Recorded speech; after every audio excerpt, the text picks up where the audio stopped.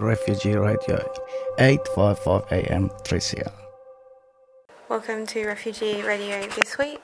We want to acknowledge the traditional owners of the land who we are broadcasting from, the Wurundjeri people of the Kulin Nation, and respect the elders past, present and emerging and their ongoing struggle. This week we will be doing a show for the 20th anniversary of the Second Intifada, which started on the 28th of September 2000.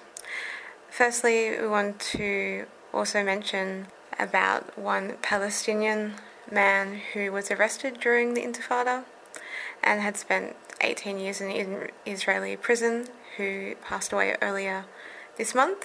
His name was Dwalt Talat al-Khatib. And we're going to be listening to an interview with Rafeef Ziadah, which was recorded by Electronic Intifada.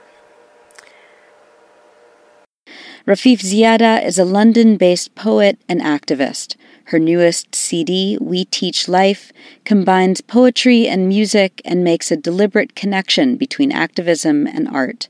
Drawing on her experience growing up in Lebanon as a Palestinian refugee, she says that central to the theme of her writing are the multiple sieges on Palestinians, but especially the Israeli siege on Lebanon in 1982 and the current siege on Gaza. This is Hazem Jamjoom from Electronic Intifada, and I have the honor and privilege to be interviewing Rafeef Ziadah today, renowned Palestinian activist and poet. Thanks for being with us today, Rafeef. Thank you, Hazem. I first met you as an activist, and a very active one at that.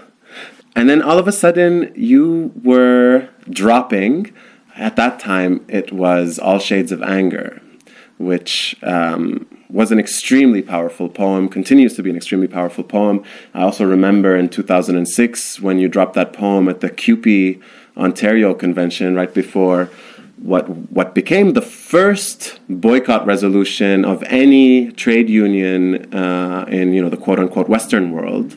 I think only COSATU from South Africa had come before that. And people from that convention actually had said that your poem was part of the reason they voted the way they voted. So, but how did you get into poetry? How did that poem come about? How did sort of Rafeef the poet emerge? I'd been writing poetry my entire life. I think, like as a lot of Palestinians, Mahmoud Darwish's poetry was central in my upbringing, being a refugee to Lebanon, and leaving after the siege of Beirut and the invasion of Lebanon. Books and poems like Memory of Forgetfulness shaped my entire childhood, and they were a form of survival. Like the line about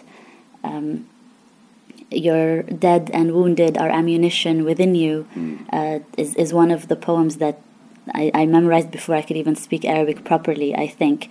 So poetry had always been central in my life. I started writing at a young age. The difficult transition for me was writing in English, because English is not my first language by any stretch of the imagination, and I used to make a lot of mistakes. And also I've never studied formally performance, like standing on a stage, projecting microphones or any of that.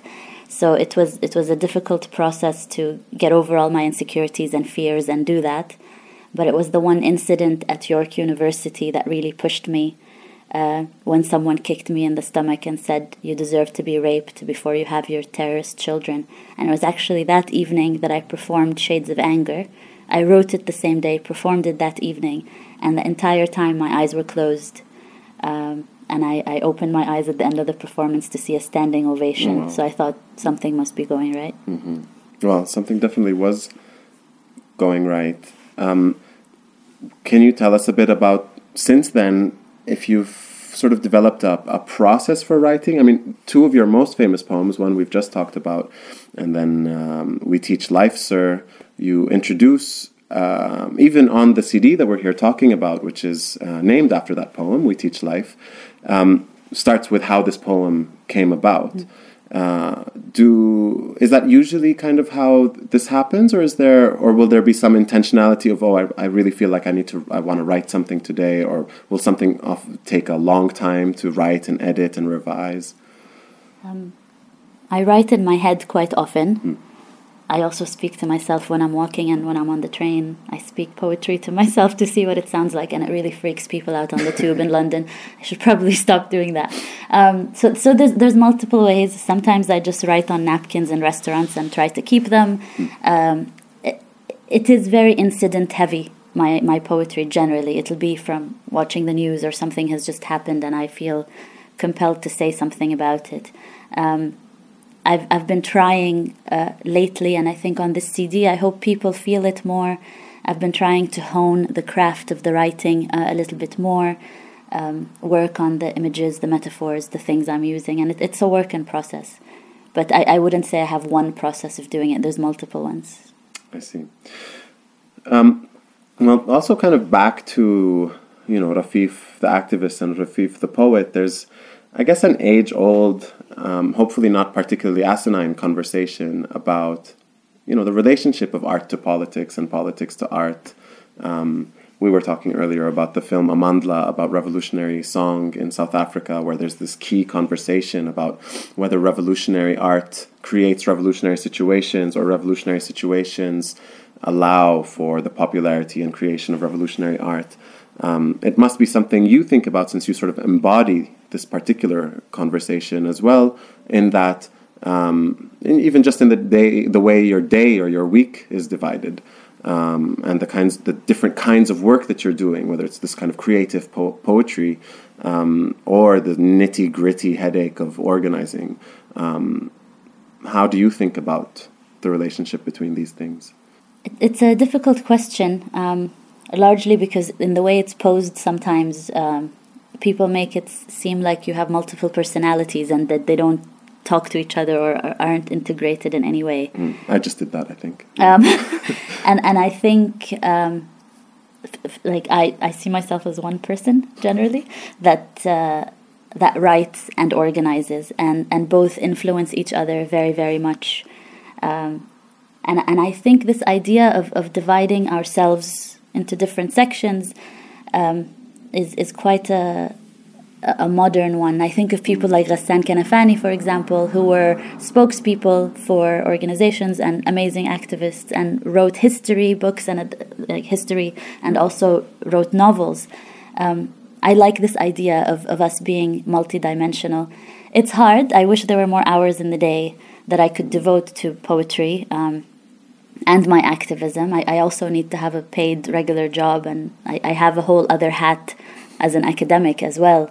But I think that for me, all of these aspects actually build on each other, and I try to get the one to support the other rather than take away from it. So that's on your personal level. On a broader level of social change and social transformation that has some degree of intention behind it, and some degree of also conflict and contradiction and differing ideas. Where do you see? I mean, I'll tell you that, and we'll talk a little bit later about some of the particular poems on this CD. But where you're clearly using your poetry as a vehicle for an argument of some kind or another, right? And actually, in most cases, it's a very clear argument. As beautiful as it is, and as incredible some of the imagery that you will kind of couch it in, you're delivering a message through your poetry. And, we've all heard also critics say things like, art should be separate from politics, art should be for its own sake, these kinds of things, which clearly is not where you stand on this. Just listening to the CD, it's quite obvious. But how do you think about those kinds of, that larger relationship between art and politics? For me, spoken word specifically, and the reason I chose this form specifically is because it is about communication to an audience. It's not a form that's very much in words about just the writing process, but also about delivering it and having an audience understand you and feel something when they're hearing it. So I do care about communication. I'm certainly not doing it just for myself. I think there are ways to have messages in what you do that are thoughtful, sometimes inspiring, and I hope to inspire, but sometimes they're also not inspiring. Sometimes they're about a feeling, and that feeling could be of hurt or disappointment or just how tiring the struggle can be. I think all of this range of emotions is important to have in poetry, because I think at the end of the day, we need to be honest and truthful about the different modes of being that you go through when you're an organizer or a non-organizer. But all of these things need to be present, and I try really hard to present all of them. It's just difficult for me to separate out the politics because it's ingrained in my entire history, like being born into a war and an invasion in Lebanon, growing up undocumented as a Palestinian refugee, seeing First Intifada, Second Intifada, the current popular uprising that's going on the ground. It just speaks to me, and it's something that I want to write about. I think there's something extremely powerful about the role of art in sustaining us as human beings. And if you look at social movements generally, what we remember of them is the poetry, the music, the art, the theater. So I think those moments generate a specific art form. I don't think it's necessarily the other way around. But I think the fact that this is what we remember of social movements for me is very meaningful. Yeah, and I mean also I guess I think often also of Sheikh Imam songs and Ashiqeen songs that also commemorate a particular event that I may not even have known about had it not been for this song, or a particular person who once they're martyred or murdered. They're commemorated through song, and then we think of Che Guevara through the Sheikh Imam song about Che Guevara, or we think about the siege of Beirut, and we have all of these facts and figures, and the Ashiqeen song about Ishhad ya alam alayna wa Beirut becomes the image that we remember the moment through. On this level also, I want to kind of ask you about criticism. Does Mahmoud Darwish once said something quite interesting, where he sort of told the Arab press to stop showering Palestinian artists with love and to start treating them as artists by criticizing them and offering criticism so that this art can grow. This was 20 years ago or more. Do you think that's changed? Do you find kind of people engage with your work on a critical level in a way that's clear to everyone involved, that this is about allowing you and other Palestinian artists work to develop and grow and change even? Well, 2 points I'd make. I've been so happy and thankful for the support that I've gotten from Palestinians and pro-Palestine activists around the world for the work that I do. It's been really, it's given me a lot of strength. And that's also because I have an entire folder of hate mail that I get on a regular basis from Zionists who attack everything that I do. At one point, it was even difficult to go to university because you'd have a crew of Zionist students following you, tracking every move that you do, just trying to intimidate you not to do activism. So the support is really needed and really necessary, and I think sometimes we forget that we also need to support each other and different forms of art. Having said that, I think, yes, there is a way in which, because the topic is Palestine, people are fearful of engaging with art as an art form. And I'm trying to break through that.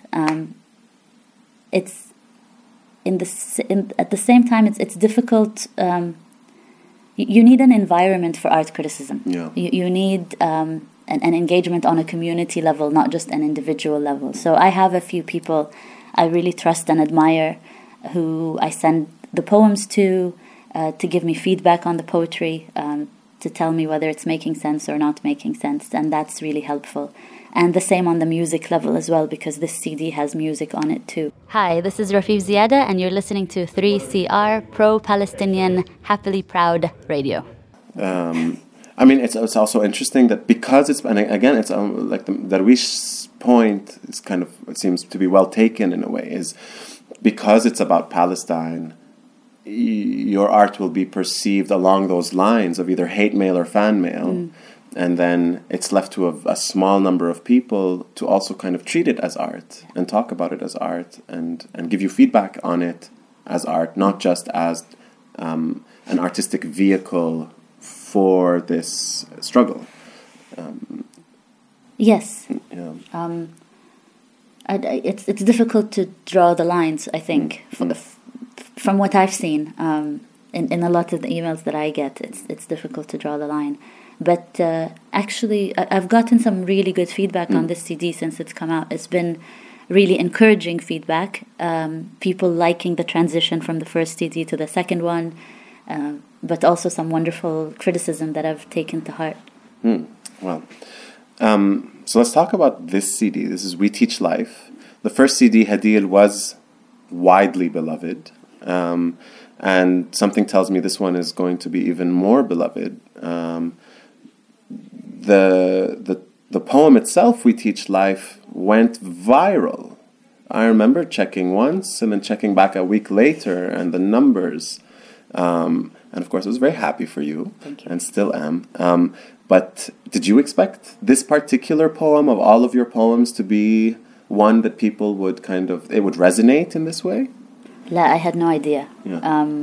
I actually performed the poem. I had no idea it was being filmed. And it was an evening here in London where Rami Kanazi was actually performing. And I was performing right before him, so I didn't even know the camera was there. I went into an academic conference right afterwards where I didn't have internet access and I was presenting a paper, so I was very stressed out. And I came out of that 3 days later, and the video had something like 300 hits. And I really had no idea that was going to happen. I'm glad it did, and I'm thankful that poem resonated with people in the way that it did. It took me a long time to do this recording, though, because I felt a huge responsibility after that. I wanted to put out something that included that poem because it has never actually been recorded. That's right. Only the video has made it out. So I wanted to do that justice, but also chronicle the time in between that poem to today. Yeah. And that's what I tried to do in this new CD. So can you tell us a bit about the process of putting this CD together? Clearly, I mean, anyone who listens to it will immediately note that you've collaborated with some extremely talented, creative artists. As someone who dabbles in playing the oud on this CD is on another level.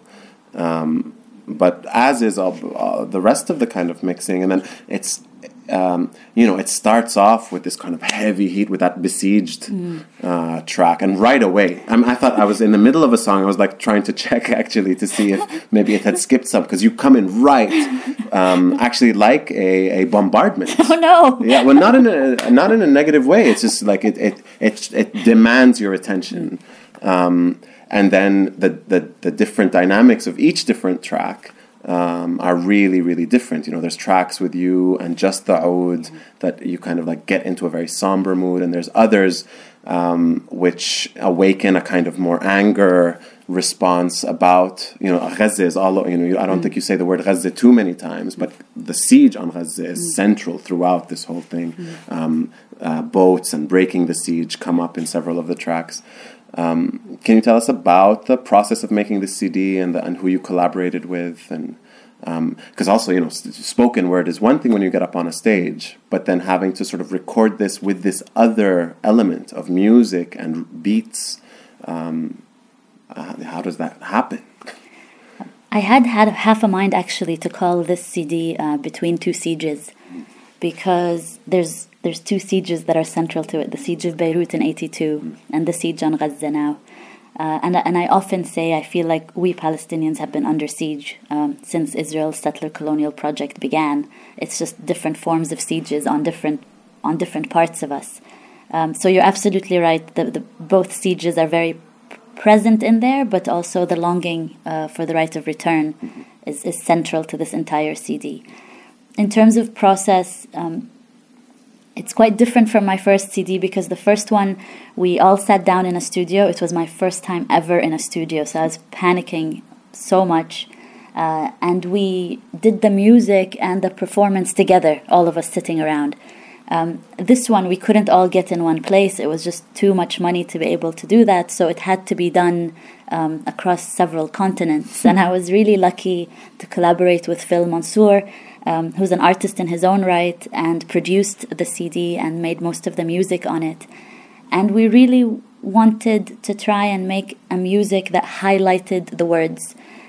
Quite often, I find with spoken word that people just put a hip-hop beat in the background. That's right. And you hear the words over it, and sometimes the beat is different than the rhythm of the words. And so I definitely didn't want to do that. I wanted to make sure that there's an Arab sound, a contemporary sound, and that you could still feel the words very strongly. I might have driven Phil crazy in the process of trying to accomplish that, but I hope that we did. Also, Muhammad Yusuf, who's a master oud player, who also lives in Australia, did the oud on 2 of the poems and with some of the other tracks as well. And the oud does something to me emotionally. It brings up all my homesickness, but also my inspiration. And I really wanted oud on the CD. I hope people like the music and appreciate it. And I think you really nailed it with highlighting the words. They definitely, at no point do they detract from you, the words that you're recording, and definitely enhance what's going on in there.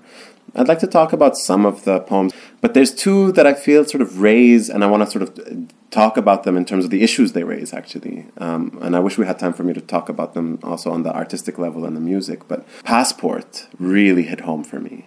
It really hit home for me because it's set in a way in that room where you swear allegiance to the Queen. And it's very funny because you do this wordplay with the word heir, right? Successors. But you overpronounce the H. So it's the Queen and her hairs. So also kind of playing on the English as your second language thing, which is sort of disconcerting, hilarious, and brilliant.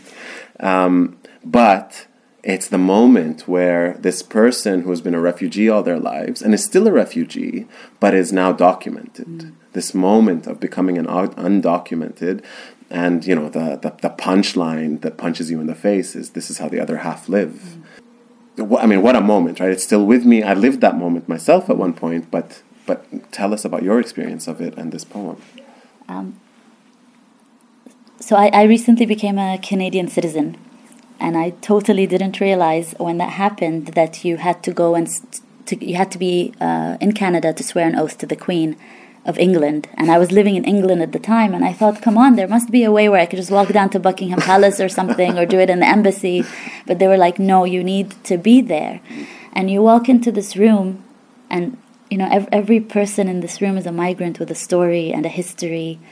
And they give us a sheet of paper of an oath we have to swear. And the word is heirs, but I still look at it and think it looks like hairs every time I see it. So we had to sit in this room, and a man walks around and says, "I will be watching your lips. You better be saying these words." Wow. And you have to swear an oath to the Queen and all her heirs, and then you have to sing the national anthem, both in English and in French, even if you don't speak French. And for people unfamiliar with the Canadian national anthem, it's "O Canada, our home and native land." And just having to say that on stolen land in a settler colony, to become a legal person with a passport, to be able to travel and to swear an oath to the Queen of England, you know, a country responsible for the Balfour Declaration and so much of the misery we live in Palestine, was like all the contradictions of my life in one room. And then having to sing "O Canada" in French really badly all together. And this poem is about that moment, which I think most Palestinians who've had to, you know, get naturalized somewhere in the world have had to contend with. And then I used the passport to travel for the first time, and it was the weirdest feeling I have ever had. I didn't get stopped. I didn't get questioned. I didn't get, you know, body searched as I usually did. And I literally wanted to stand there and say, no, you forgot. You have to do this. You've got this all wrong. You've messed up here. Something is off about this. So I don't want to ruin the entire poem, but that's what it's about. Yeah. Well, I remember for mine, I sang "Our Home on Native Land." Yeah. This is my weapons of the weak moment. I mean, for me these days, one of the things that we really need to be highlighting is just how much a part of the Israeli apartheid project the Palestinian Authority is. Because of, the solidarity movement and the history of the national movement, there's a certain flattening of Palestine and Palestinians as one homogenous thing, as if it's really clear what all of that is about. And then we get this poem, The Palestine I Know, where you are sort of both clearly but also quite subtly